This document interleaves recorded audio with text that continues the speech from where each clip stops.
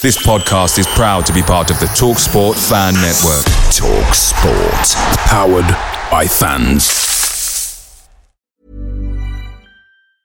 Hey, I'm Ryan Reynolds. Recently, I asked Mint Mobile's legal team if big wireless companies are allowed to raise prices due to inflation. They said yes. And then when I asked if raising prices technically violates those onerous two-year contracts, they said, "What the f*** are you talking about, you insane Hollywood ass?"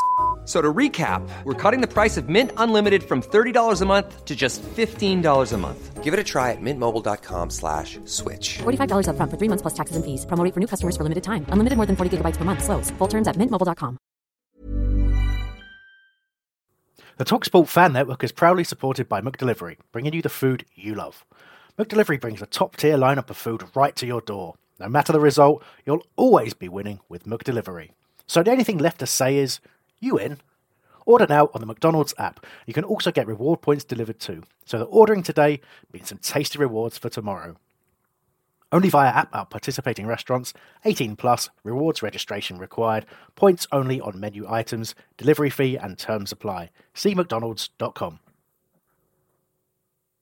Live commentary. Intercepted by Dwight Gale, running forward now. Takes a shot from the edge of the area, great shot, great save. Told you we could hit him, Ben.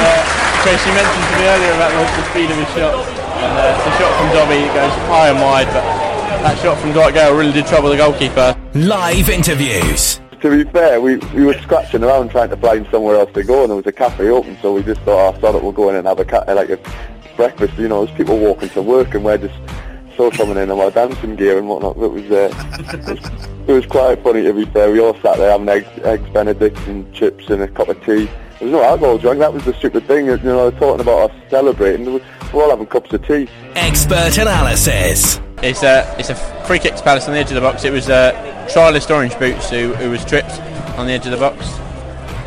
What do you call Trialist Orange Boots? Yeah, we're going to call him Trialist. Like, Trialist is his first name, and Orange Boots is like a double-barreled surname. Sam's Dutch. Well, most of the time anyway. Homesdale Radio.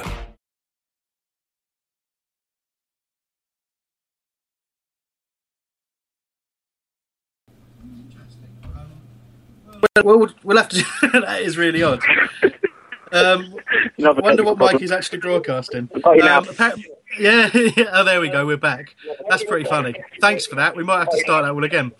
Cheers, Ryan. No, what do you want to say, Ryan? No. Hang on, Ryan. Shut up, Joe. Oh, but he's here. He's got on the radio. What do you want to say about yesterday? Don't be rude. Do you know what? Don't be rude. I only watched the highlights, so I don't really have much to say. I thought that the first half looked like we played good, expansive football, but second half it looks like we need to get another defender in, which we all know. Okay. Excellent. Well done, cheers, Ryan. mate. Cheers, mate. Yeah. Thank you for letting us know. Yeah, cheers. No worries. But well, that's cheers. Bye. Now that is slightly distracting. We've apparently we've been broadcasting some sort of typing sounds and stuff, so you haven't really heard anything. Don't really know what to do with that. I'll tell you what we'll do is we're just going to play you. All right, I just noticed what happened. Right, what we're going to do, we're going to. I've got a fantastic introduction. It was just brilliant, wasn't it? Should we do it again? Let's do it again. Let's start the show again. I'm going to do it. I don't care what anyone says. Okay, not just including pretend. that 5-minute advert. Yeah. Oh no! Apparently they heard news in brief. All right, listen. We're going to come back. Okay. So just pretend nothing else has happened. It's news in brief. News in brief just finished. Here we are. Okay, welcome back from news in brief. My wonderful impression of Joe Holyoke. Well, so first of all, and for the second time for all of us, we're going to sort of start with talking about the Stoke game. Oh, this feels weird now. Feels awkward, doesn't it? So we lost 2-1, game of two halves, etc., etc. First 15 minutes, I'm going to ask you the question I asked you before, Alex. Obviously, Palace started strongly. Stoke were very much in the game, but player that stood out first of all was Jose Campagna. So once more, can you give us your opinion, perhaps opinion of those at the game? Yeah, I'll say the same thing again. He certainly excited the Palace fans based on what we saw at the Spurs game. We lacked that the flair and the movement in midfield that he creates and gives.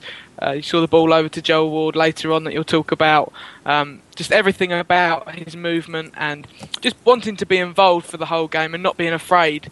You saw a lot of players at the Spurs game and at that game that actually when they get the ball they just want to rush to give it, whereas he's more than happy to take a few touches, beat a man and bring it back, and he wants to run the game himself, and he connected really well with Jednak, and I think a lot of people can see that being a very strong partnership this year. Yeah, I mean, it's obviously early days for him, and he's not really had any real playing time or anything like that. So it's, you know, having sort of, you know, joined the club with an injury and had a bit of a disruptive pre-season. I think you can see that the talent there is just immense. It really is. It's quite frightening to think you pay 1.75 million for a player of that ability just by going abroad. It's not as if Spain is a secret or anything like that, but you try and buy a player. You try and buy a 20-year-old English midfielder with that level of technical ability, and just think how much money you'd have to pay.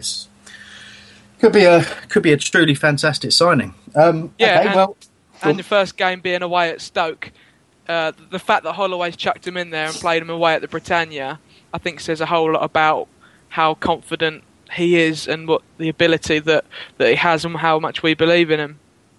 Yeah, absolutely. Can be a real key player this year.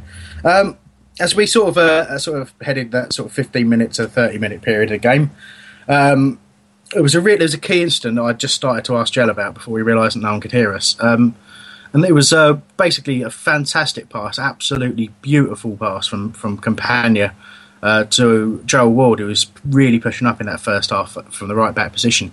Got well inside the area and was just pushed straight over in the box. And I mean, he sort of gave an exasperated look towards the referee, but there was no strong appeal. And as I was saying before, I feel he has. We have to, as the club that we are in the Premier League, we have to actually appeal like we're appealing for a decision in the cricket. You know, scream "how's that" and demand a penalty. So, I mean, Joe, what's your view on that? Well, just we're a small team in with the big boys now. They can bully us and throw us about. And we're not going to moan about it, or at least harangue the referee like other teams do. Then just every time if you get a decision, you get kicked. You know, you generally, if it's near a microphone, you hear that player who gets kicked, shout, go down, holding. You know, they've been shot. But with Wald, like you say, he just looked at the referee instead of screaming and going mad, turning around and berating the lino and just having a. Just having a real go. I mean, if a penalty is obvious, it's obvious. I just think it's we're not small team mentality, but we have got some honest players. And I think we do need to put. If you something, get kicked, punch, whatever, you can have to start going down. Properly. Well, the big thing is the lino as well, though. The linesman should see that, shouldn't he? Whether you agree with the ref should have seen that or not, the linesman was there. That's in front of him. But Al, they've gone back to being linos when a couple of years ago they were assistant referees and they could have given it. And if you watch, a referee will give a decision like a throw on, and then immediately as he gives a decision, the linesman will then give it with his flag. It's the way it works now. Yeah, but I know what you're saying, Joe. No, it's the same, Joe. They do seem to be led. Barney, if I can bring you in, have you got a view on this penalty incident? I mean, it was pretty clear from looking at it over and over again. I kind of agree with Joe and Alex a little bit there. I mean, I think it's a bit of a team problem. I think we've almost come into this league showing a little bit too much respect towards the opposition. A little bit. I noticed it at Spurs the other week. And certainly yesterday in the early period of the game, it's almost like we don't want to upset the big boys, and it's like, oh, hang on, we're on an away ground. Don't want to get the crowd on the wrong side. Maybe I'm looking into it too much, but yeah, Ward he was clearly brought down. I'm thinking of players like Suarez, Wilshere, and all these lot. When they go down in the box, they know they've got to appeal, and they don't give a flying, if they really bug the home crowd or the away crowd, they just do it. They do it for the team. Yeah. Whereas I just feel that we're a little bit polite at the moment, which is a bit weird coming from South London. We should be a little bit more bullish, and we should be calling these things. Look, I think part of me thinks that probably. Sorry, we have got a caller coming in. Go on, Mikey. Hello. Hi, is that Whole Radio? It is, yeah. Do you want to turn the radio down, mate, and you'll be able to hear us without getting confused? Sure, yeah. You can hear me again there. Hi, it's Jared. Oh, hi, Jared. I just wanted to talk to Joe about what he was saying about the appeals for the penalties. I think going down the lightest bit of contact, I think that I remember Holloway was funny enough, it was when we played Stoke in the FA Cup. Holloway was complaining about the Stoke managers and the fans having a go at Zaha for what they thought was a dive when we should have had a penalty. And I think the honest approach we've got is quite a good read. I don't think we should start just going down when someone just lightly touches our shirt, because no, but it's part of the game, Jared. That's the thing now. Listen, if we're not going to start doing it, everyone else is going to do it in our penalty area, mate. Honestly, this is the part of the Premiership.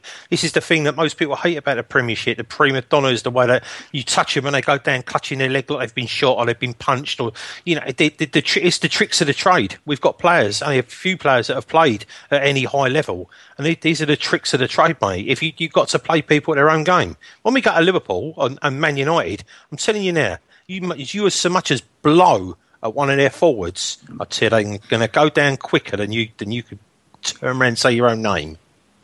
I'm not sure it's true that the big clubs are always going to get the decisions. I mean, if you look at Gareth Bale, I mean, he was booked a good 5 times for diving last season. One of them I remember was against Sunderland, who are no giants in the league themselves. So I'm not sure if big teams always get the decisions. I remember Ian Holloway saying he finds any of his players if they dive. I'm not sure if that covers going down easily with a little bit of contact. But, I mean, then once you start talking about not going down easily, then you're looking at the Fair Play League, which could get us the Europa League spot. So I think the honest approach we've got is going to win us fans and neutral fans, and then the referees are going to start to see that we're not going to appeal for the penalties, because they've got a video review, so they will look back at the instance, and then they'll realise that just because we're not screaming and shouting and calling the ref every name under the sun doesn't mean that it's not a penalty. So I think that we will start to get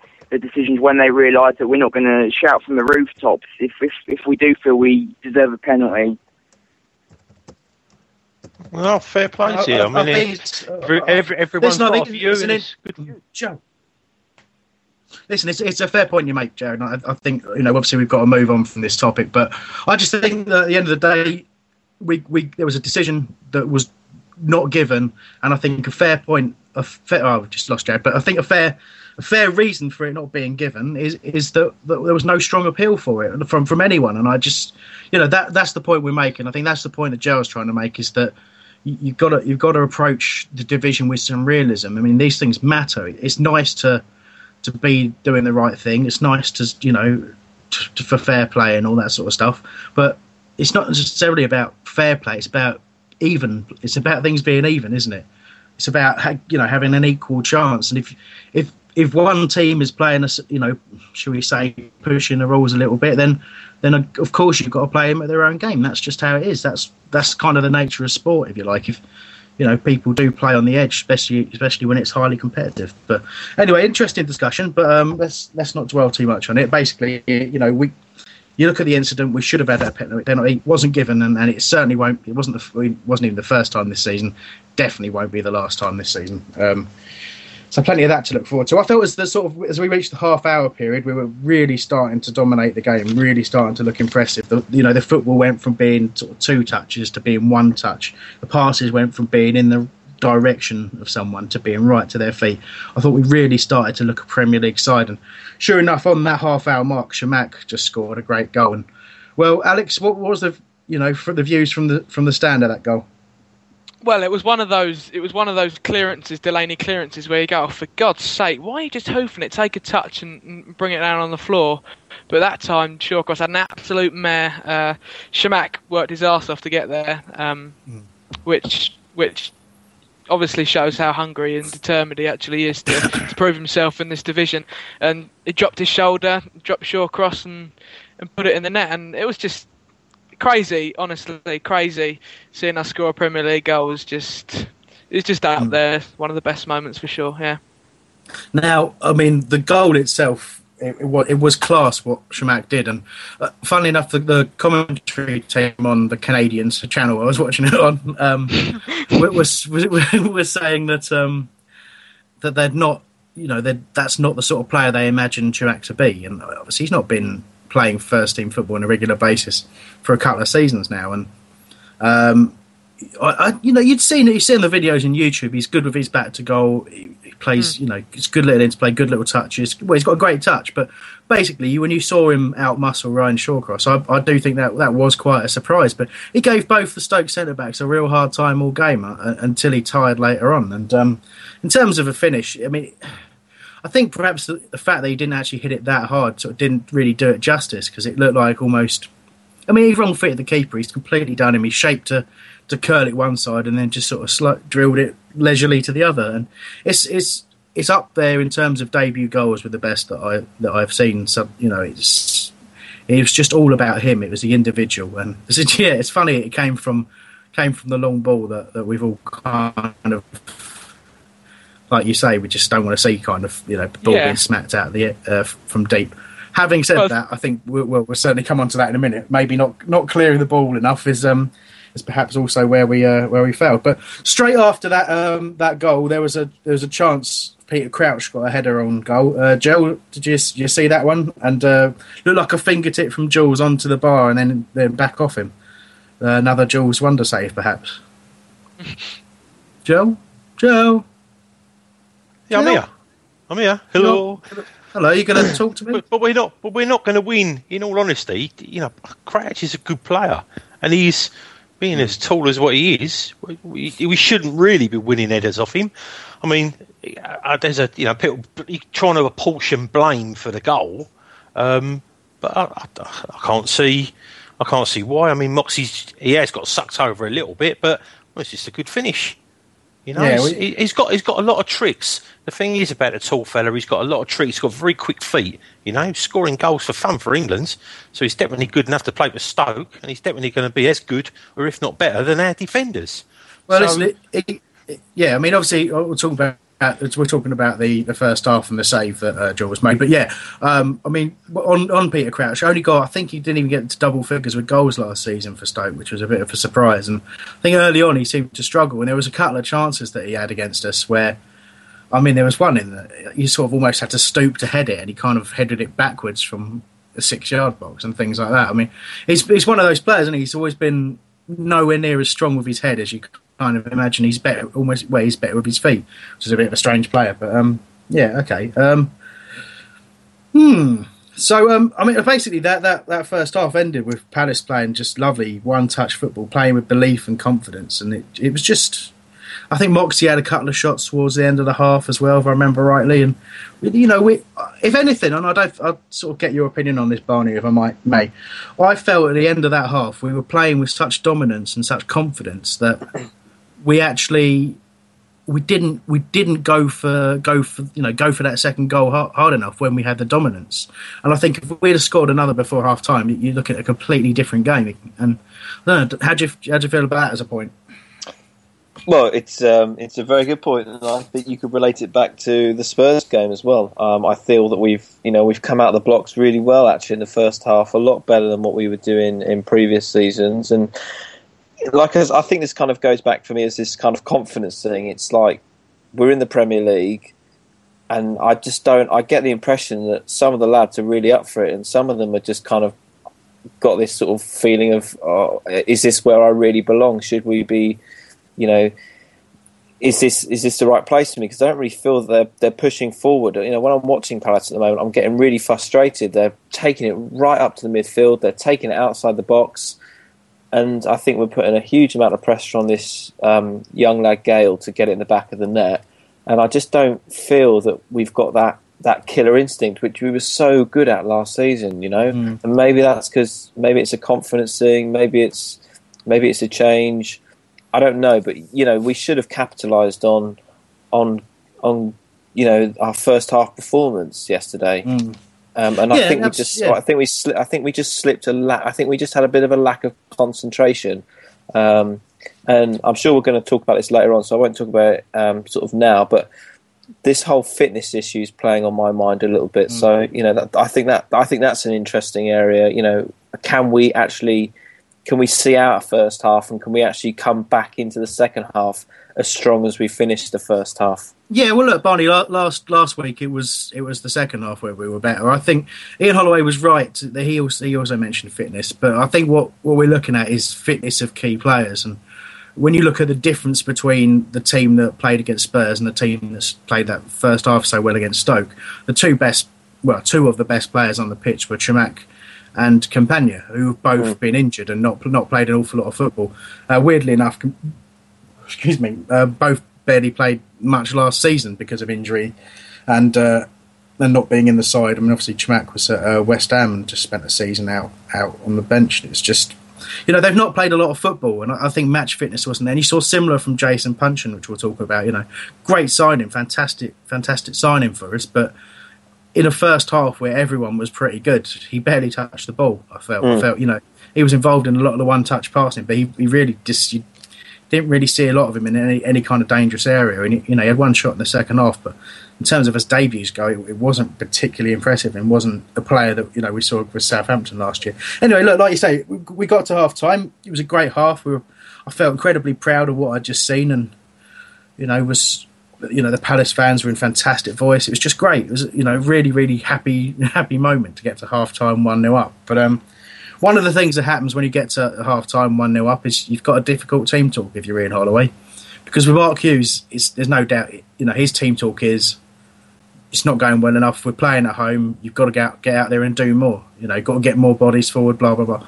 And essentially, what I felt he did is, I felt he used our tactics against us, and that was getting the fullbacks forward to keep. You know, we did that to them first half. Second half, they did the same to us. I'll very very quickly go through the last little bits, and we'll get to some proper talking points. So yeah, Stoke very much started that second half on the front foot, and we're crouched, missed a header under pressure from Chamakh very early on in that half, but we just couldn't get possession. We're constantly having to play on the break, and there was a lot of poor defending. And Charlie Adam was the one who equalised. It was for 1-1. It was just couldn't get the ball clear. Eventually falls to a Stoke player who strokes it in, and you think that's bad luck, because we deserve better than that. And it's no more than a couple of minutes later, and pretty much the same thing happens. You know, Chamakh doesn't. I just noticed that Alex and Barney arguing. You can do that in a minute on air, lads. So basically, So Shawcross gets the same thing. A poor clearance, not a particularly good tackle from Chamakh, and suddenly the ball's at his feet, swivels and smashes it went into the corner. And 5 minutes, 2 major errors of not clearing the ball. And when you clear a ball, it doesn't have to be up the field. It can just be out of play. You can put it out for a corner. You can put it out for a throw. Just sometimes you just got to take responsibility. And it worries me when I see that twice in quick succession, because you've got to wonder, when you've got a central centre-back partnership of Gabardon and Delaney, and you just think, they're not the sort of people who are quiet, are they? They're going to, they talk and they organise, and they one of them's going to claim that and clear it, but neither did. And it worries me. It worries me to see, because you can't switch off in the Premier League. You get punished. Even a team like Stoke that are in a transitional period at the moment, they punish you.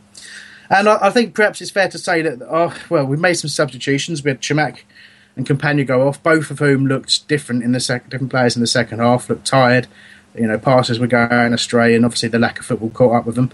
Garvin and Williams came on. Puncheon, obviously, I say, went close, but he was still pretty quiet. And we pushed on, much more of a threat. But we're chasing the game, and I think, you know, the next best chance was Nzonzi, who hit the post. So it's really still, in terms of the danger, it was all Stoke. Phillips came on for Puncheon a little bit later on. We tried to take a few risks, tried to get something. I think Gale had a great volley wide. It was a KG, I think, long pass into the right edge of the area, and he just great technique to volley it from that angle, but unfortunately nowhere near going in the net. But good intent. And did anyone else shout Van Basten when that happened? Or was that just me? It's probably just you, mate. But it was a similar angle, wasn't it? And I'll tell you, if it goes in, it's a fantastic debut goal. But it didn't, and we're left with a situation where a lot of people questioning him. Quite late on, Williams was fouled right on the edge of the area. I say it was a foul. He did bite it a little bit, but that's what he's like. With Johnny, he likes to knock the ball to one side and go over a trailing leg. It's a perfectly acceptable technique. But you sort of got this free kick in a dangerous area. You've got Kevin Phillips over it, Garvin over it, and Jedinak, and you just think, I know what's going to happen here. Phillips has got his foot on it, so he's going to roll it to one side. The wall's going to charge out, and Jedinak's going to smack it into the wall. And sure enough, that's what happens. I've never really understood that. Anyone tell me what the point? If you're going to have a direct shot or goal, can anyone tell me what the point of rolling it to one side to let the wall get closer is? Because you've got pace on the ball, or a bit of movement on the ball. It's easier to strike, I guess. But still, I don't fancy any of those actually taking a set piece, to be fair, other than Garvin. And then he ran away from it. It was perhaps the wrong angle for Garvin. But go on, Joe. Well, Jedinak's a captain, and he's just said, roll it, and I'm going to smack it. He's captain. You don't listen to your captain, you're going to get a clump, or he's going to have words of you. So he's obviously said, roll it sideways, I'm going to smack it. If he'd have gone in the bottom corner, like he did last, when he hit that curler against Millwall, we'd have all been screaming hurrah. But because he hit the wall, I just don't get it when there's a wall. I know what you're saying. I'd rather you got a fancy Garvin anywhere around your area. You got a fancy Garvin, surely. Well, I thought like I said, I can understand Garvin not taking it because of the angle. I think it didn't really favour the left footer, but it's just for me. I think if you're going to hit it, if Jedinak can hit a dead ball, I mean, I know giving it a bit of movement, maybe shifting the angle, you can get it. But ultimately, if you're going to drill that ball, you're better off drilling it with a bit of distance, aren't you? Have you seen him take a free kick though? Yeah, I have. Yeah, they go in the stand. That's why. Yeah. He wants his head over the ball, doesn't he? For those, you needed Dobby there, really, didn't you? Yeah, I think ideally, but again, it's one of those. It was perhaps a little bit close in to get it up and over a wall. So there's a bit I can understand about it, but I think basically in most of the time, I probably only remember Michael Hughes scoring from a free kick that was rolled to him and drilled. It's probably the only player I can ever remember getting one goal from that technique. It's maybe my brain is playing tricks on me, and some listeners can tell me otherwise. But I just hate to see it. I just hate seeing that technique. But we're picking one. We're picking just sort of one. We're three poor moments really in the whole game. A free kick and then conceded 2 goals. In the whole 90 minutes really. And we got bullied, completely bullied, because there was some, not say rash, there was some strong tackles out there from the Stoke players. But then when you're up against Stoke, you know what you're coming up against people like Shawcross and that. I mean, for the goal, and Shamak shrugged him off, then he dipped his shoulder, cut inside, and put that ex-Chelsea on his arse, in a corner. We're thinking it's happy days. So they can be found out. It's just we just need to. We just need to have a little bit more experience, another few games. I think we'll find our feet. Oh yeah, listen. I mean, obviously we're going through the game, going for the incidents. Brought that incident up because perhaps it was essentially our last chance to get a goal in that game. We just didn't create anything after that. But I'm not down on the performance. Not down on the individual players at all, or the team. I still think it was a step forward. I don't think the result was a step forward. I think the result was a poor result in the circumstances, but I think the performances do matter. I mean, I know it's a results business, but if you're going out and you're losing, and believe me, there's a lot of people out there who were suspecting we'd be beaten 3 or 4 by all the teams at the moment, and we've actually started the season. We played Tottenham at home and we played Stoke away. It's 2 very tough games. They're all tough games, but particularly tough to start that way, and we deserved something out of both games. So I don't think there's any sense in getting too upset about it. But we're here to sort of bring a bit of analysis. And I thought when you're in, we've just seen ourselves punished for 2 defensive errors, and when you're given an opportunity very late on in the game to get a strike in at goal and you waste it, I think it's criminal at Premier League level to do that. And I think those are the things. I don't know. To me, it just takes 5. Just just a little thought from them, like, you know, what are we actually doing here? And I don't know what to say, really. I can understand that it's easy with hindsight to criticise. Like you say, Joe, could drill it and it goes straight in that bottom corner, and, you know, I'd never have even mentioned it. I'd be thinking... Next time I see Jedi, I'll tell him what you said. Right. Yeah, can you? Tell him to ring up and he can tell you where to go. No, all I say is I hate the second I see anyone with their foot on the ball about to roll it from a direct free kick. I won't even bother watching. It's just not worth it. It works for other teams. Don't get me wrong. It's like short corners. I love short corners for other teams because they always work. But for us, see us take a short corner, I'll just have a little sit down and a sleep for a bit because it's not going to do anything.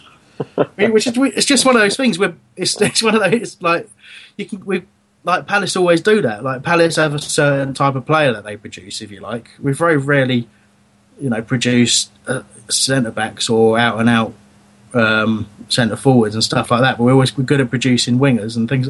It's like they're just Palace traits, and for me, it's a Palace trait not to be able to take a short corner and also not to be able to defend one. So there we go. Anyway, I'll stop ranting. I've you know, I think maybe can we let our girls have a fight about Moxie? Yeah, we can. Yeah, because what they're doing, what people don't, I don't know if people know how to set up at this show is we do this via Skype, and what we've got is a little box where we can basically talk to each other if we want to come in and say, and then Chris directs it all, and for the last nearly 10 minutes, Barney and Alex have been slaughtering each other to the point where shut the F up, good call, you muppet, and they're coating each other off. So I reckon Barney hates him. Can I just say, it's like the way they're insulting each other, it's been like watching a text episode of The Sweeney. You slag! No, you slag! But listen, I want to bring us into this, right? Right? I mean, we've talked about the game, we've talked about performance, we've talked about a few individuals, and there's been a lot of mention, but I want to get into specifics now with Dean Moxey. Now, I want to start by saying on Twitter after the game, Dino took some abuse, which I think we're all agreed is unacceptable. So hopefully no one's going to be doing that when they start talking in a minute, you two. No one will be abusing the player. No, it's embarrassing. No, yeah, okay, but no, Joe. No, go on then, Joe. No, I'm just saying, it's unjust. Firstly, we're 2 games in, and secondly, he wears his heart on his sleeve. He plays for our club. He's not a player that plays for the money. You know, he does as good as he can do. I also, on that point, Joe, I just want to make my own view clear before I let these two argue it out. I'm someone who was really concerned that in the left back position, and even with Parr fit, I think both Dean Moxey and Johnny Parr, I had question marks over how they would perform at this level. Right, I'll say that, you know, now completely honestly. And Moxey, for me, against Tottenham and against Stoke, has probably been you put the 2 performances together, has probably been the best player. Absolutely. I've been absolutely shocked at him going forward. Going forward, he's just offered a fantastic option. His crossing maybe wasn't great, but then again, what's he got to cross to? We don't get a lot in the box at the moment, and that's another problem altogether. But I think he's just played that role, which. It's a lot of responsibility because we're playing a very, very narrow with the three up top, basically. They're not orthodox wingers, and people forget that. They've got licence to roam across that front area, and I think to basically defend against 2 players and to be responsible for the attacking width, it puts a lot of pressure on both Ward and Moxey in that system. So I'll be interested to hear we'll start with Barney because he's presenting the opposing view to that, and Alex can give the rebuttal. Barney. Well, I think first of all, yeah, you're right. No, all this stuff that's on Twitter last night is totally, you know, stupidity. And what I think the point what I'm trying to make is look, Moxey's is a good player. There's, you know, but in a certain league, and I don't think he's going to be the guy that's going to cut it in the Premier League. Yeah, he has a good couple of spells, but he's not consistent enough. And I'm sorry, but that left side is getting drilled, absolutely drilled. And he does a couple of good things, and you know. That's fine, that's great, but hang on a minute, we're in the big league now, all right? We've said previously, earlier on in the show, you know, if you blip for one moment, you're going to get punished, and I see him as that little leak within the whole back line. And even against Spurs, constantly he was getting covered by the two centre halves, and you know, even by the midfield he was getting covered. And look, he's a good player for the Championship, but look, you know, we're in the Premier League now. You know, Selhurst Park was all right last year, but it wasn't quite good enough. We need to step it up a game, and Moxey, I feel, needs to step it up a game. Maybe I'm being a bit harsh. Okay, it is 2 games in, but last year we were slating him on here a little bit. You know, we weren't. I don't think we were Moxey's biggest fans on this programme last year. We're everyone's fans. No, look, I think he's a good. Chris, look, he's a good player. I just think maybe I don't know. Maybe it's a confidence thing. I don't know, but he just doesn't seem sure enough on that left side for me. I do think any player is perfectly up for any sort of criticism, but I'm just not seeing why it is. Personally, I just don't understand where this is coming from. What specifics it's coming from? Alex, your point of view, please. I'd just like to say I wasn't Moxey's biggest fan last year. I'll give you that straight out. But now, I just want to say, Barney, did you go to the Spurs game? Yeah. Did you see Aaron Lennon playing? Because I only saw him in Moxey's back pocket. Yeah, but I saw Jedinak just come back and covering him all the time. Jedinak was covering... That was nothing to do with Moxey, that game. Spurs, Jedinak absolutely was covering Moxey all the time. Who was playing left wing that game? Well, who was covering for Moxey when he had Kyle Walker and Aaron Lennon sprinting at him? You saw on Showboat on Soccer AM, Dean Moxey, nutmeg. Go on now. You're talking about one thing. You're talking about one little thing. I'm talking about 90 minutes here. Number one, I'm talking about a consistency about the whole game, Alex. We need consistency. Fantastic. Moxey can do these lovely little tricks and whatnot. He has a couple of really nice little parts throughout the game. Look, I'm not mocking the player. I'm just saying there's Moxey. That, you know, it's just, I don't think he's consistent enough. Right, okay, thank you. Gebram. Last 2 games, he's proved he's consistent. Alex, you didn't, obviously, you got shouted over quite a lot, trying to make a point there. Well. Sorry, Alex, you have your point. I think, listen, I don't dwell too much longer on this. It's because, you know, we missed 10 minutes of the show to not making any sort of sounds to people, so we're running a little bit behind. But just to pick up on Football Promos has tweeted in saying, why does Moxey do so many slide tackles? Best defenders stay on their feet. And I think that's an interesting point. I mean, Moxey does go to ground a fair bit. And do you know what? I take into account something that Barney said about the attacks coming down the left side. That was a feature against Spurs. But as you pointed out, Alex, not many actually were successful. Unfortunately, when they are successful, you do notice it. And this is something I'm going to say as well. I think both sides of the pitch, we do let too many crosses come in. We're susceptible to crosses. I feel Jules isn't. He'll come and catch the ball, but he isn't the sort of keeper that comes out and dominates, you know, the penalty area, but with catching high. So I do think we are susceptible to crosses, and I do think that's obviously the fullback has a role in stopping those. But our system asks different things of the fullback. It's not an orthodox fullback position, and I think basically quite often either Dean Moxey or Joel Ward are trying to mark 2 players, and that's a very, very difficult skill. And they've done all right this season so far, and they've more than offered the attacking threat as well. Joel? Oh, the Spurs, when Spurs attack, they have predominantly over the last few years have been their best attacking option is down the right hand side, where all their pace. So to pick Moxey out again for the Spurs to say it was, you know, he got ripped to shit down his wing, that's completely unfair. That is completely unfair. When he comes, what are we going to do? Come up against the best winger in the world? No, but what I'm saying is, but people are ruining Moxey, right?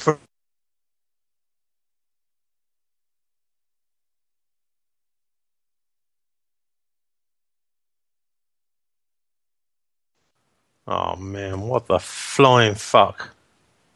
All right. Hello. Are we all back? What's going on? I don't know. Mike, are we live? Hello. Right. I think we've got people. We're back live. Oh, it's going really well today. Moxey overload. Yeah, I think.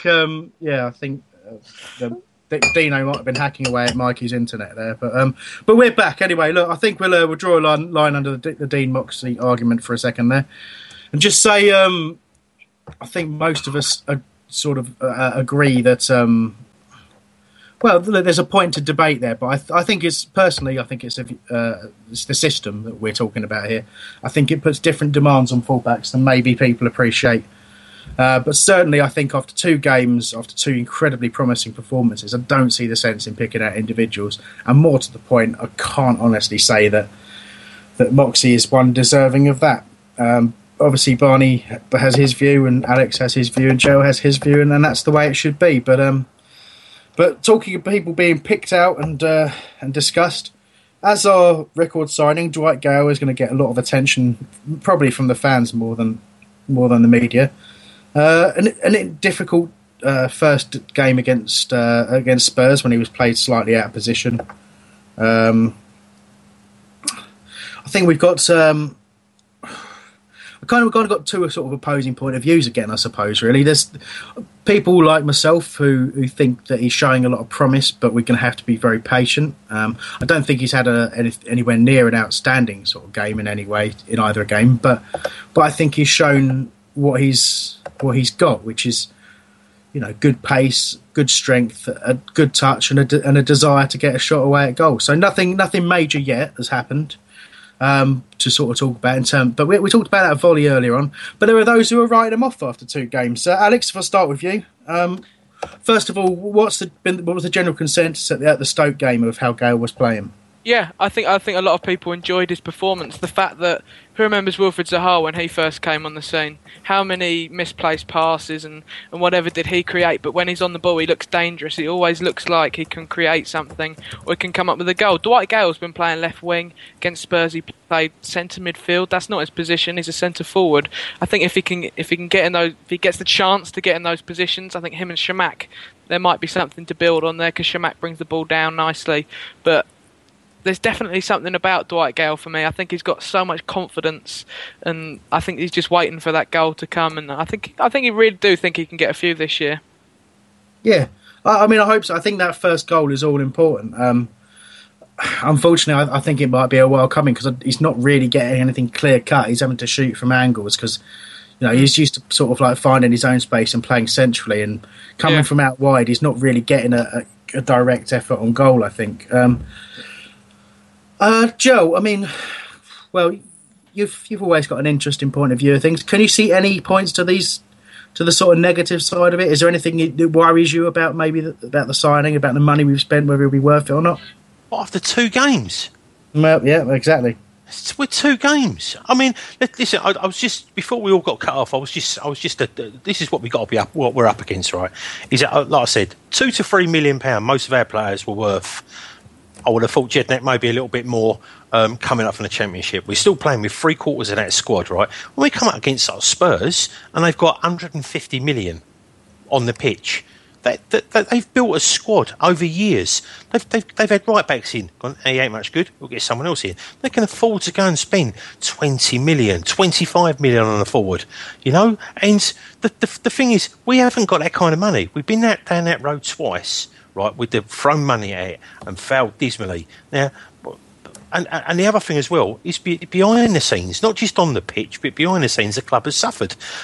We have to look at the whole picture. And the thing is, for years and years, Palace, people that have been following Palace for years have never been told the whole picture.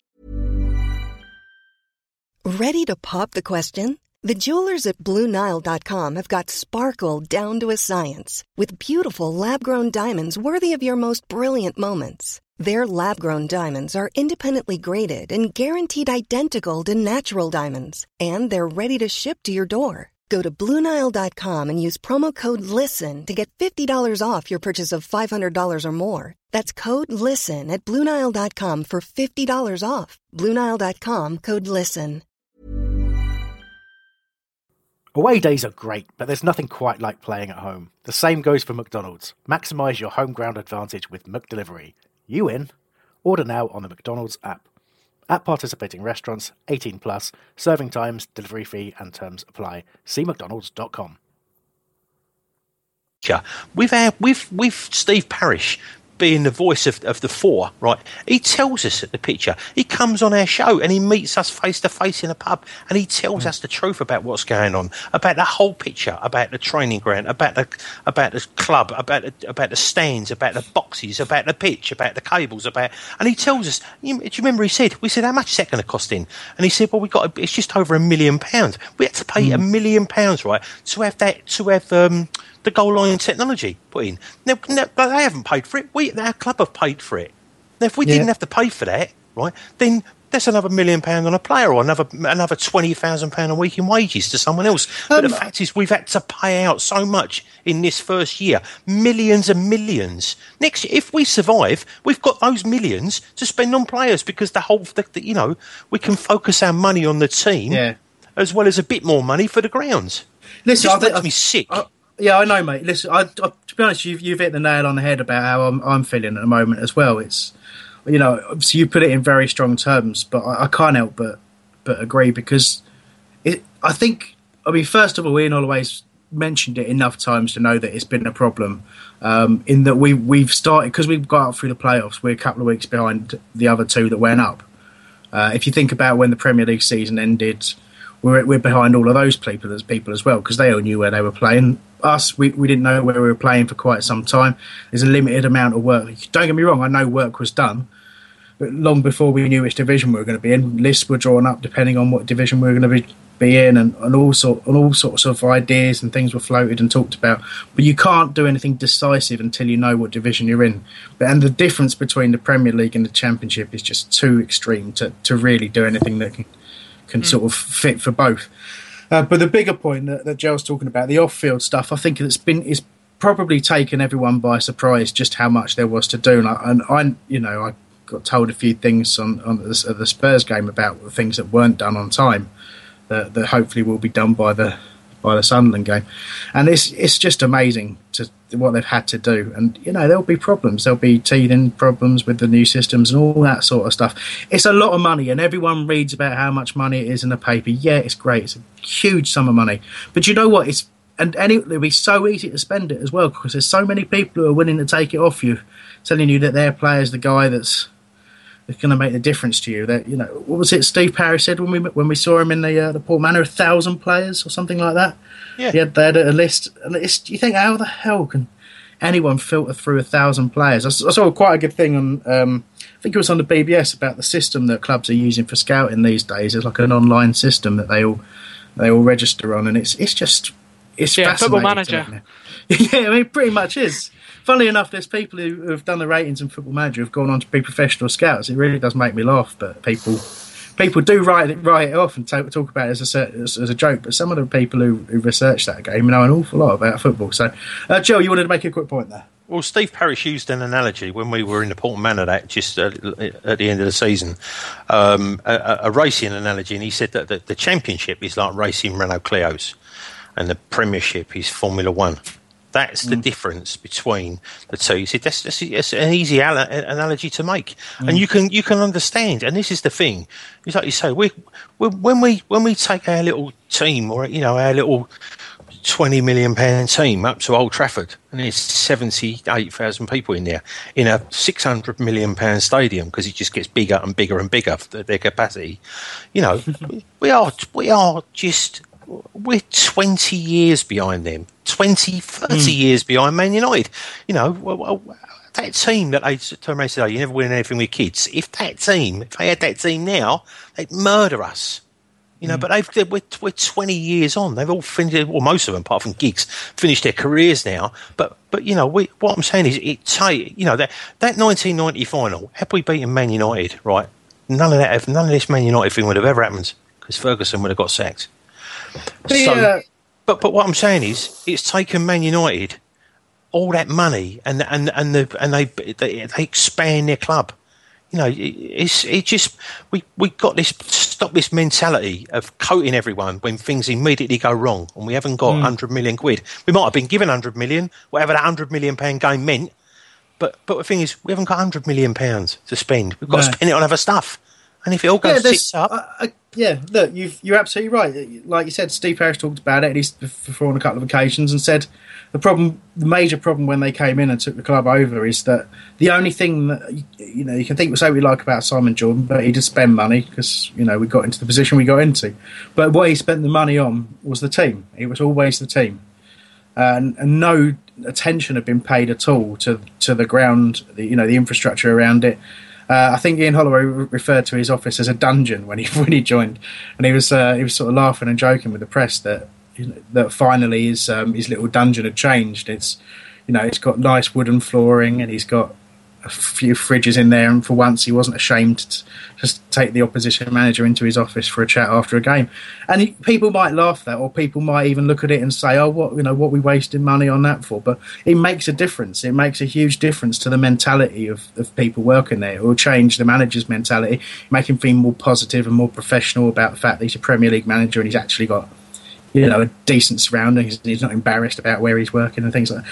You've got to change attitudes, and that goes for fans as well. There are a degree of supporters that, let's face it, we had near enough 10,000 people in the ground against Tottenham who weren't there last season, and a fair percentage of those people are only there because it's Premier League football, and they're not going to be tolerant. They're not going to be the sort of people who are reasonable. Half of them probably don't even know a thing about the players that they're watching. You genuinely, if you sort of sit and listen, there's people who haven't been there for so long. You can tell by the shirts that they're wearing. They've got their tulip computer shirts on, and the cabooses have come back in fashion. That's it. Yeah.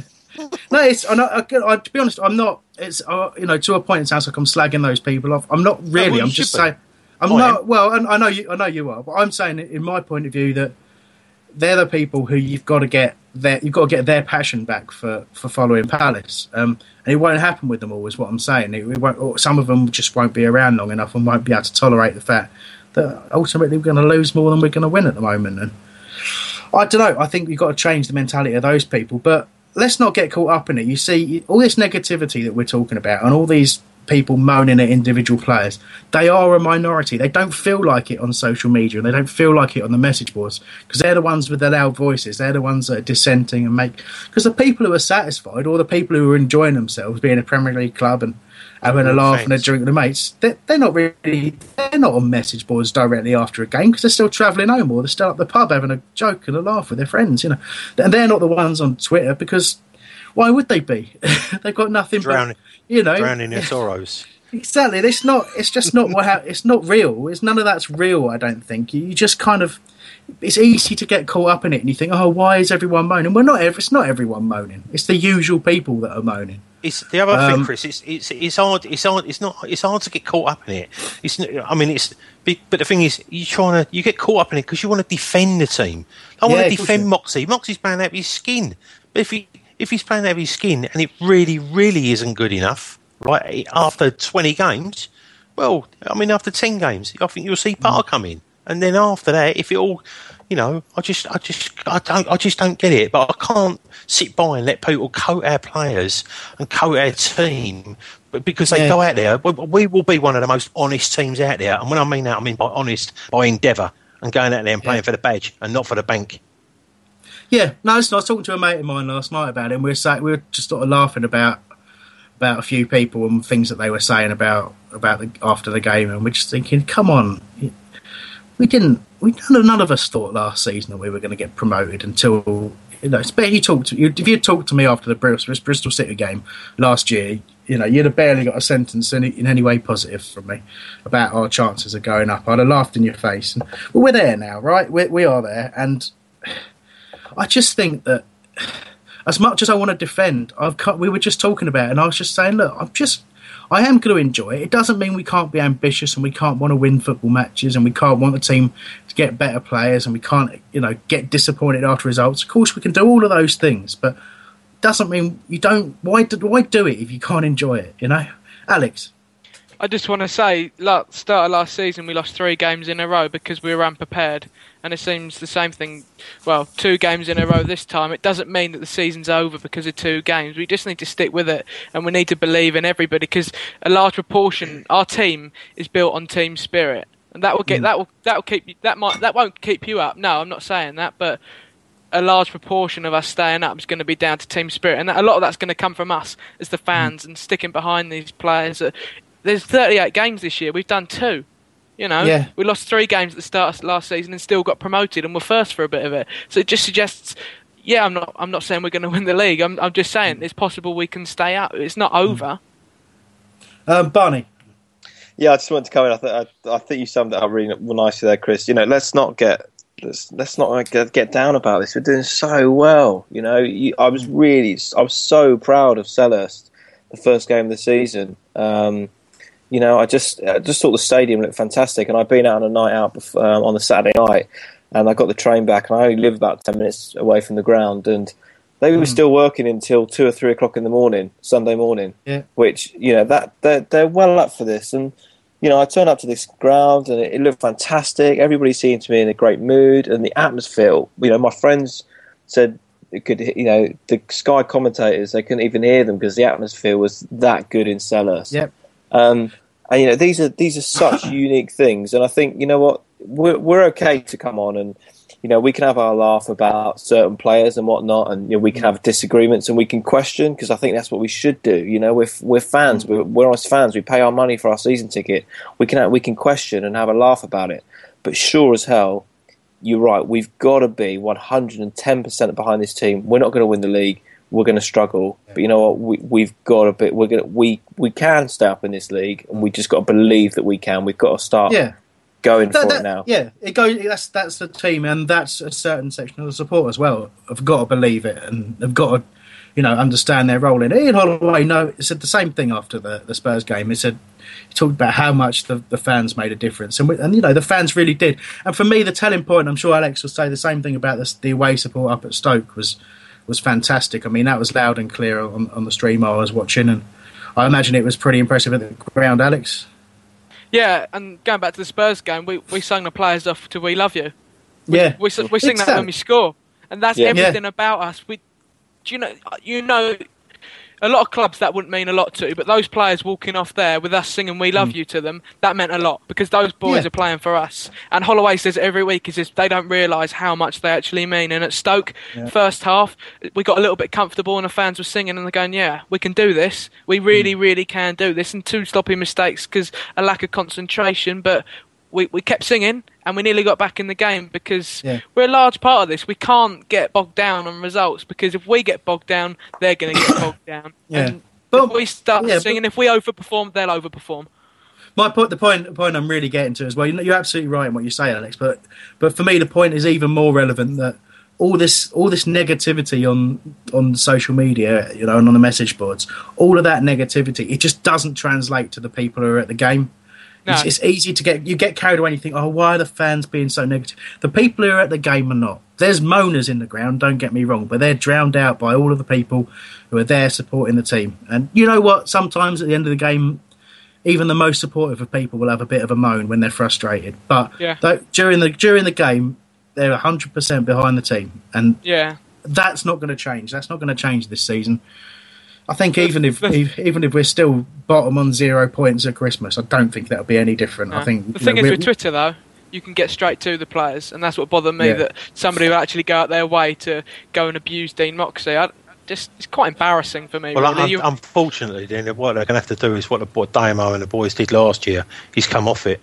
I mean, as much as you don't, you know, eventually you're going to buy it. You're going to get so much shit. You are going to buy it, and then what happens is when they don't get a buy it, they turn it personal. Like they turned it personal against Steve Parish, and then they turned it personal against Dean Moxey's wife last year.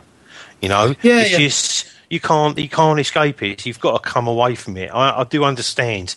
You know, as much as you go, well, it's social media. I'm a person. When I'm not playing football, I want to be on it, but. You know, to take some of the tirade of abuse that he got last year, and then for it to start after 2 games already, the whiners and the moaning about him, it's just unjust. And you know, some of us have to stand up and just stand up against these people. It's just. Barney, you got a quick point? Yeah, just a quick one. Just want to say, Joe, I think you're dead right. I mean, I think there's got to be a bit of management here from the people above here. You know, when I grew up, they always used to say, you know, players never used to get the papers into the training ground to read the back pages. it might just be a case where someone needs to look after these young lads. Remember, most of them are still in their 20s, and just say, look, just pull back from this, because what we don't need is the confidence being broken in that squad. We need some of the older players coming in and saying, just forget about it, turn your phones off, get to the training ground, put the effort in, and let's go have a good game on Saturday. Well, I think with people do forget there are positives to Twitter as well, because there was a damn sight more people who go and tell the players, you had a great game, don't let it get you down, all that sort of stuff. I'm sure a lot of the players will tell you that they get a lot of comfort from it as well. So I think it'd be a shame if people but you have to be a certain type of person. I mean, I know even from doing this, every now and then we'll get someone send a shitty email to us, or someone will make a little comment or something like that. And it, even though I'm quite thick-skinned, as you know. I send the boys round. Yeah, I just genuinely don't care what people say, but ultimately, even I'll admit that even that one little negative point, especially if you slightly agree with them, which is what happens to me. Sometimes they'll say, "Oh, that was a load of rubbish." I think, yeah, all right, it was, and then it just stays with you a little bit. And I don't know, as a supporter, I would personally be really worried about that if I wanted to. But I'm not the sort of person who would ever make an individual point to an individual player and say, you were doing that, because what do I know? I'm just a person who watches football. I don't see what right I've got to go and tell someone, oh, you ain't playing for the shirt or whatever, because it doesn't take a bright person to understand the dedication that those people have to have made to actually get to the point where they're playing professional football, let alone at this level, and let alone be that successful. Their own personal pride in what they do, would mean that there's never a case where they're not trying. Well, not never, I suppose you can never say never, but genuinely people sometimes have an off day, and I think it's completely outrageous to then go and seek that person out and then tell them it, especially if they don't know you. You don't go and do that. You don't go to someone you don't know and say, oh, you're rubbish. It just don't make any sense to me. It's just completely alien. But like I say, it happens, and what you've got to be able to do these days is just to not care. Joel? Oh, just on a social media positive, since we've been talking about it for the last 15. Yannick tweeted, I hope it was yesterday or today, I've been on it so much, he said it not long before I'm back, which is, it's good news. I think we've missed him. I really do. He had some fantastic games last year. I know he bounced off of Wilf a lot, but I think he's a huge bonus to have back in the side. He's a huge attacking option. So good news. Just that's a positive. Yeah, absolutely, mate. Absolutely. Right. Okay. Listen, we've gone on a bit longer than intended. The reason for that was the deathly silence at the start of the show, apart from some typing noises. Apparently, me being heard in the background, which I think was possibly through someone's speakers. Who knows? But ultimately, we're now at the point where we're going to take a look ahead. We've sort of given our review and general points on the game. I just want to talk to a little bit about the 4-word reviews that we got in, and something that we didn't discuss just before we get onto the previews. Dave Carmate on Twitter said, "Shit refs cost points." There was a lot of talk about the referee. I have to say, until I went on Homesdale after the game, I hadn't really given the referee a second thought. Obviously, he'd missed the penalty early on, Ward, but I didn't really notice much else. But I think there was a very different opinion at the game, Alex. Yeah, he got booed off big time. I think from our perspective, it was 50-50s. I like Johnny Williams a couple of times, and from you see something very differently when you're sitting in that away end where you do on the TV. I've rewatched the match, and I would probably say maybe I was a little bit harsh to boom off, but it was a clear penalty how he missed that, and a couple of other little niggles here and there, but it wasn't disastrous. Okay, cheers, mate. The nice thing to boo off was Mark Hughes as well, though, because he started giving it to us. So really? Yeah. God, I hate that man. He was aiming a lot of stuff towards us, so it's fun winding up Sparky. Yeah, he's definitely got it coming. There's a few we've talked about this, but in a similar vein. So I'll pick a couple out. There was Gary T123 says fantastic start, poor finish. Ben Angel says shouldn't have switched off. Jay Harding says, unfortunate defending, otherwise promising. And in a similar vein, Stuart Shave, who is one of our new presenters, will be on this season, who you'll hear plenty from. He said more positives than negatives. So the general consensus was that, it was a spell where we switched off, but it was all very encouraging and promising. There's not too many people who were slagging the team off at all. And I think that kind of emphasises the point we were making about Twitter and about the message boards, in that generally people are either blaming the ref or essentially pointing out that we actually did have a good game, but for the errors, and we have got to cut those errors out. There's no denying that, and there's no point. As much as we're saying we've got to enjoy it, there's no point in just being there for the sake of being there. We've got to give the Premiership a real go, and to emphasise that, the last one I'll pick out was Andrew Greasby on Facebook, who said harsh reality of Premiership, and I think that kind of sums up our first two games, is that we've shown we can compete at this level, but there's another little level to go up between. There's not competing, which is something we feared, and unfortunately that has not happened. So, but there's just that little level where you just tighten up that little bit, and you just keep that concentration a little bit more. And I don't think we're too far away from it.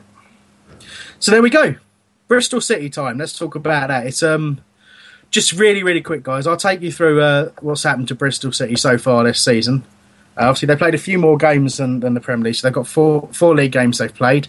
They've only picked up 2 points from two draws.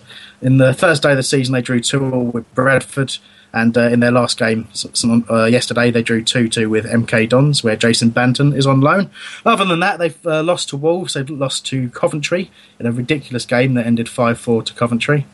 And in the League Cup, they got their only win of the season, which was against Gillingham, where they won 2-0. So they're up next on Tuesday night. I'll be going down to Bristol myself for that one, hoping to finally see a win at Ashton Gate. I've never seen us win there. Don't jinx it.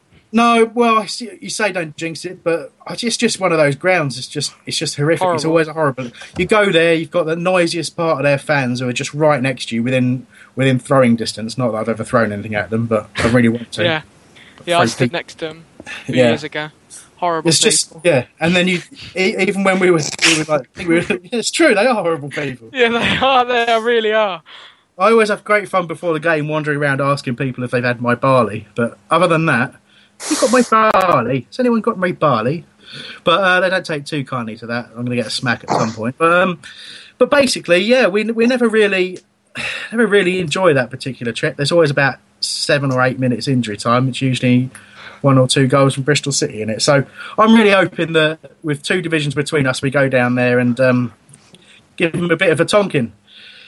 So really, guys, the question is, what sort of a team are we going to put out, and what do we see? Just noticed Alex Brighton, Bristol fans swung a traffic cone at you. Yeah, that was 2-2 draw a few years ago, 2-0 up. That was before the match. I was just walking around, and he decided to try and attack me with a traffic cone.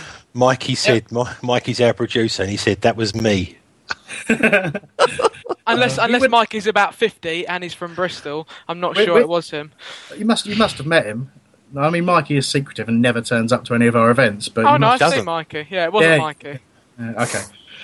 Anyway, yeah. So I mean, I won't ask you all your opinion on it. Well, basically, Ian Holloway said that it's the sort of thing where we're not going to play a weakened team because he said he's got into trouble in the past playing kids in the cup, which he did at Blackpool. Got some stick for that, I think. I think he played a weakened team in the Premier League just against Man United. Yeah, I think. Villa. I think it was. Villa. Was it Villa? Yeah, that was United, I think. There was United, so he saved the players for a more winnable game, and he got grief for that. But anyway, he got a fine. Yeah. But I think the main point is if you think about match fitness is needed for certain players. I would say certainly Punch and Campagna and Chamakh need matches, so I wouldn't be surprised to see them play. And really, it's about confidence as well. If we play a full team, and we haven't got. It's not a 46 game season. We're not in any European competitions or anything like that, and we had a disrupted sort of pre-season with the situation we had with getting people in and all that. So I think we've got to go and play a full strength team, and I can't. If we play a full strength team, I just can't see any other result than us comfortably winning. Joe? Yeah, you just nick one of my points. We're 6 or 8 games better off this year. And the other thing as well, if it's going to give people like Gale a chance to get your shooting boots on really, and have more of a chance of scoring against lower league defenders. But yeah, we can use it for fitness, but we don't have to. Sorry, I'll just see what was been written. The boys are arguing again. But no, just think we can work on a bit of fitness, and with the squad we've got now. I mean, I think we've possibly got about 8 central midfield players now. But like I say, Campagna needs a bit more time, a bit more pitch time. 60 minutes for him will be fantastic. But yeah, just. These are one of the things now where we're now seen as the big fish, aren't we? We're going down there. It's a potential banana skin for us. It's. But I can't see anything but a comfortable win. Yeah. Maybe maybe them scoring one and us scoring lots. Yeah. No, I want to go down there, play off proper defence. I want it to be a clean sheet, and I want us to win comfortably. Whether that will happen or not, I don't know. And to be honest with you, if we go out of the cup, I'm not exactly going to cry about it.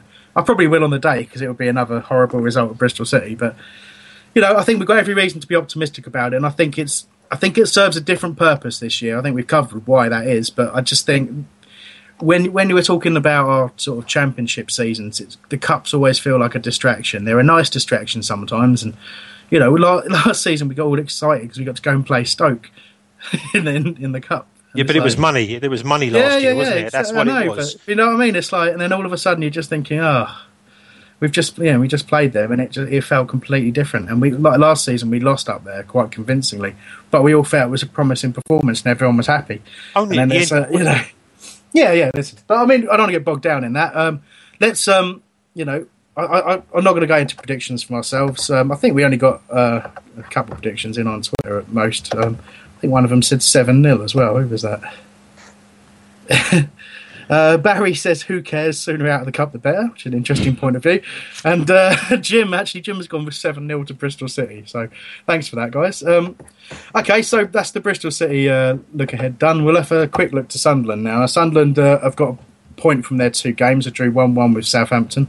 They were 1-0 up until the 88th minute when our ex-centre-back Jose Fonte, or Fonte as I prefer calling him, managed to equalise. I think the general consensus is Sunderland might well be a club that ends up down there with us at the end of the season. We sort of perhaps thought that about Stoke as well, but what do you think, Barney, about that? Is can we say third game in how that it's an important game to be? Obviously, they're all important, but does it have any extra significance because they might be down there with us? Well, I'm more interested probably on the sideline. I think the first 20 minutes on the sideline between Di-Canio and Holloway is just going to be absolutely fantastic. And I think, all joking aside, I think that's going to play a huge part in the game because I think those two are very similar type of characters in management style, very outspoken. And I think... Yeah, but they are going to be a side down there with us at the big... Actually, no, I'm not going to say that. I think, we're only 2 games in, and I think Sunderland finished the season well. I thought last season they've got a fairly decent squad behind them. I think it's going to be a tough game, but I think it's a chance for us to lock up the back a little bit. And I think Holloway's got to pull his neck in a little bit and not be at that 4th official. I think let Di-Canio do all the talking, let him get in trouble. Let's just stick to our game a little bit. Interesting point. I think the focus with pretty much any team that's playing against Sunderland, I think, is always going to be on. Everyone's waiting for Di-Canio to do something crazy, I think, and I mean, it must be a distraction, really. But in some ways, it might take the pressure off the team a little. They've had a lot of changes because he's a very forthright and opinionated person. Let's put it that way. He's trying to phrase this in the right way. I don't want to say the word fascist, but he's. I've said it, haven't I? No, he. Good job we're a limited company now. Yeah. Shit. So our sponsors agreed to that. You said to me, no casual racism, no casual this, no that, and then you go and call a Premier League manager a fascist. I didn't call him it. I just said I didn't want to say that word. You were thinking it. Allegedly, he is.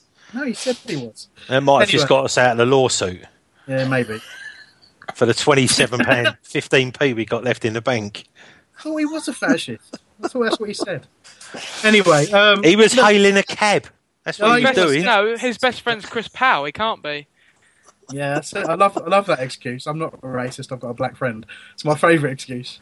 It's like when no, I'm going to get myself into trouble.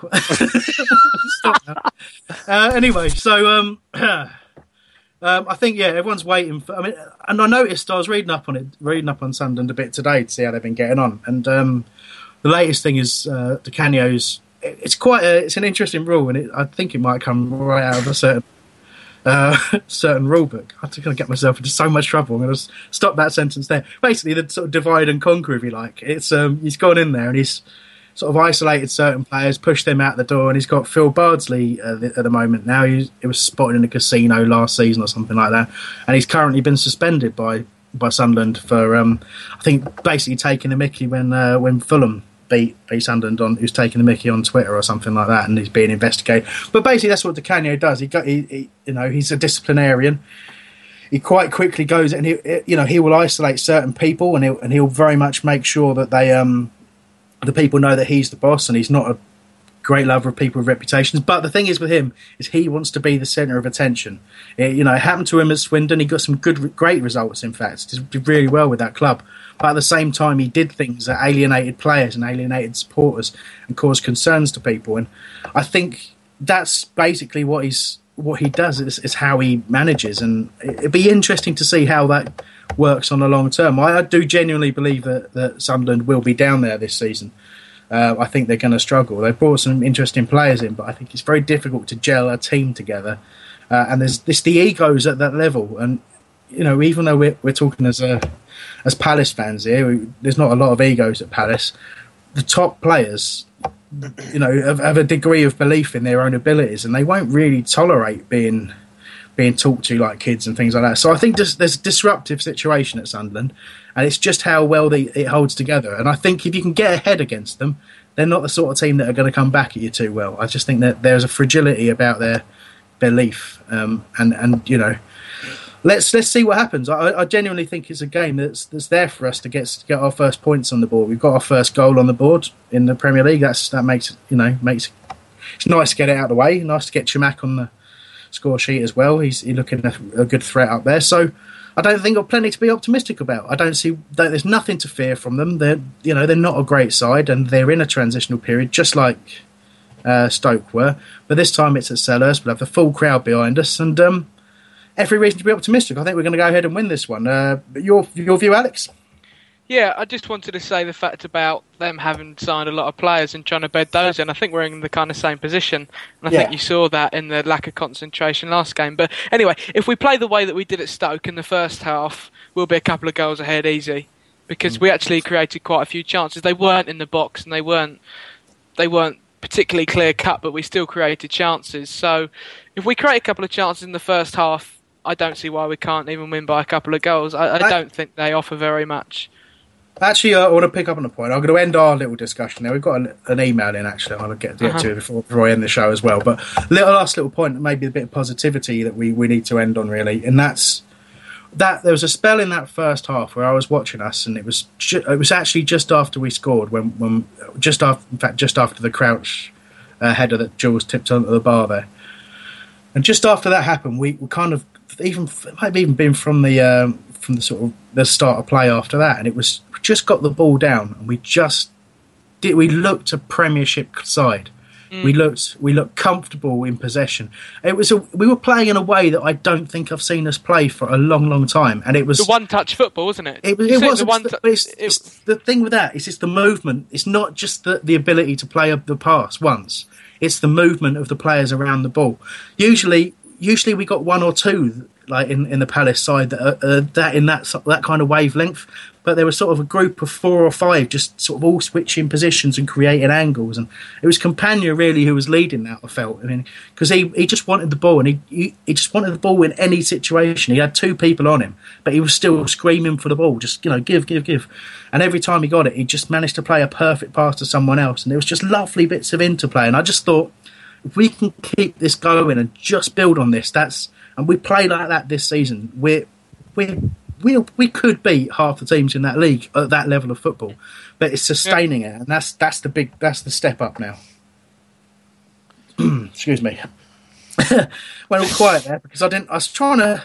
You don't want to really finish a really impassioned point on a burp, so I really had to force that one back down. Can I mention my two friends? I've got a lot of friends. I've got a lot of friends. Yeah, but two of my really close friends. A guy called Alex Smails, who is a Sunderland fan. Alex Smails, his name is. Oh, I thought you said I smell. No, he's a Sunderland fan who lives in Whitley Bay in Newcastle. Who he knows Rambo, and he works at Liverpool. And my mate Steve Hart, who has only ever been to 2 Sunderland games in his 43 years, and they've both been against Crystal Palace. The irony was, do you remember? I don't know if you're too young to remember this, but when we played Sunderland and Kevin Phillips, we were singing. I think it was after he was dropped from England. And we were saying, you never play for England. And he scored the winning goal against us and ran past the Holmesdale, cupping his ear and shushing us, which was quite funny. And my mate's 6'4", and he was trying to sit on he sat on his hands really, really well. So, but safe to say, my mate Steve Hart will be there with me, East Sunderland and Mackham. And obviously we'll be giving each other a load of shit, whatever the result. So, but yeah, anyway, I just wanted to mention them. But hopefully, yes, it'd be good. I'm really looking forward to the game. Listen, I think we've got every reason to be optimistic going into that, and I very much fancy 3 points from that game. I have to say. Just to sort of end on, we've got a lovely email in from Quentin Solden. I won't read out all the praise because it sounds arrogant to do that. It really does. But he just wanted to. He also made the point. He said he lives in Inverness. He wants to ask if he's the most northerly Holmesdaler. He thinks he saw one fan in Dingwall, which is the home of Ross County, which is 12 miles north of the Highland capital. But just wondering. So, do we have any listeners or home? What's his name? His name is Quentin Soldan. Is that we do get a lot of emails from one particular person with a variety of joke names, but I don't think it is one on this occasion. If it is, it's too complicated for me to understand. But What are some of the names? What, huge arse and stuff like that? Yeah, that sort of stuff. Yeah, they're actually quite more creative than that. You just have to read them occasions about 3 times to work out what they are. But listen, thanks for your email, Quentin. And for your nice comments as well. And so I'm if you're allowed to go into other countries, you'll be amazed at how many people listen and obviously use Holmesdale and .net and BBS as well. There's Palace fans literally all over the world. It's just amazing. But I don't know if anyone's listening and even further north within the British Isles. Do let us know. But anyway, look, like I say, in summary, it's been a disappointing result. But I think it's been another very positive week for us in the Premier League. This next week is obviously huge. We've got it's the last week of being able to bring people in. I know we've got all sorts of things, all sorts of deals that are trying to be done. I'm sure by the end of this season. So the end of this week, Joel, can you stop laughing? No, I've just seen something on Twitter. Can I just say, if you Enfield to Hollywood, just look on that person. Enfield to Hollywood. They've taken a photo. They've opened their bedroom door, and there's a fox in his bedroom. Oh, I saw that. Yeah. Sorry. I just don't know what to say. He's not a Leicester fan, to keep it current. He's a fox, and the geezer shitting himself as well. Yeah, they are. They're getting brave foxes these days. I mean, listen, why not talk? Yeah, he wanted to go to sleep. Yeah, you just got to watch him, mate. Getting confident. It's like squirrels as well. Do you remember squirrels used to run from you in the 80s and 90s, didn't they, Joe? Now they run at you. What's going on with that?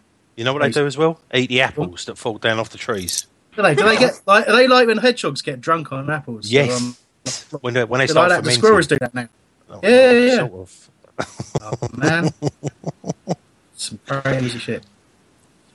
What a fantastic way to end the show. Oh fucking hell. Awkward silence. What was I saying? Yeah, listen, positive week basically is what I was saying. Transfer window is going to be huge for us. I think we're going to probably see some exciting signings, but the indication is they will be coming in from abroad. I don't think it'll be too much domestic. Keep me up, Joe. Fucking hell. It wasn't me. Wasn't it? No. Who's going to admit to that yawn? Alex. It wasn't me. It's past my bedtime, though, being a student and all that. Oh, yeah, it is. Are we I'm going to going to try get one last some time. scores? I'm going to try one. No, we're not. I'm going to try one last time to finish this show. Okay. Listen. As of next week, we'll have played Sunderland. We'll have 3 points on the board and some exciting new signings. I'm sure of that, and plenty to look forward to for the season ahead. So do join us next week, Sunday, 8 p.m. Cheerio. Bye.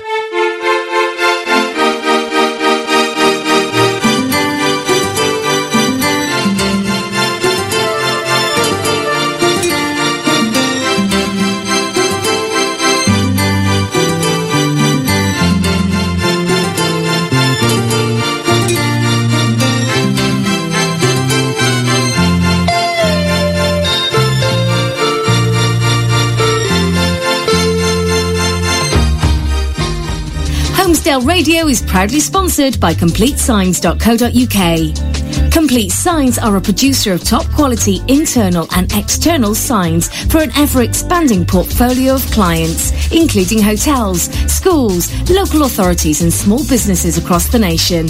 Offering a wide range of creative solutions from flat metal nameplates to neon fascia signs and everything in between. Clients are offered the highest standards in consultation and sales support to ensure complete customer satisfaction, with clients free to choose solutions from a wide variety of materials, including brass, aluminium, stainless steel, wood and a number of plastics. Covering most of South England with virtual offices in Croydon, Epsom, Hawley, Worcester Park in Surrey, Crowthorne in Berkshire, Regent Street, West London, Docklands, East London and Crawley and Brighton in Sussex. So if you're looking for the complete professional service for your sign needs, then look no further than Complete Signs. Head to their website, CompleteSigns.co.uk, for further information, including contact details and full office addresses. It's the 90th minute. All your mates are round. You've got your McNugget share boxes ready to go. Your mate's already got booked for double dipping, and you steal the last nugget, snatching all 3 points. Perfect. Order McDelivery now on the McDonald's app. You in? At participating restaurants, 18 plus, serving times, delivery fee and terms apply. See mcdonalds.com. Botox Cosmetic, out of botulinum toxin A, FDA approved for over 20 years. So, talk to your specialist to see if Botox Cosmetic is right for you. For full prescribing information, including boxed warning, visit BotoxCosmetic.com or call 877-351-0300. Remember to ask for Botox Cosmetic by name. To see for yourself and learn more, visit BotoxCosmetic.com. That's BotoxCosmetic.com. This podcast is proud to be part of the TalkSport Fan Network. TalkSport. Powered by fans.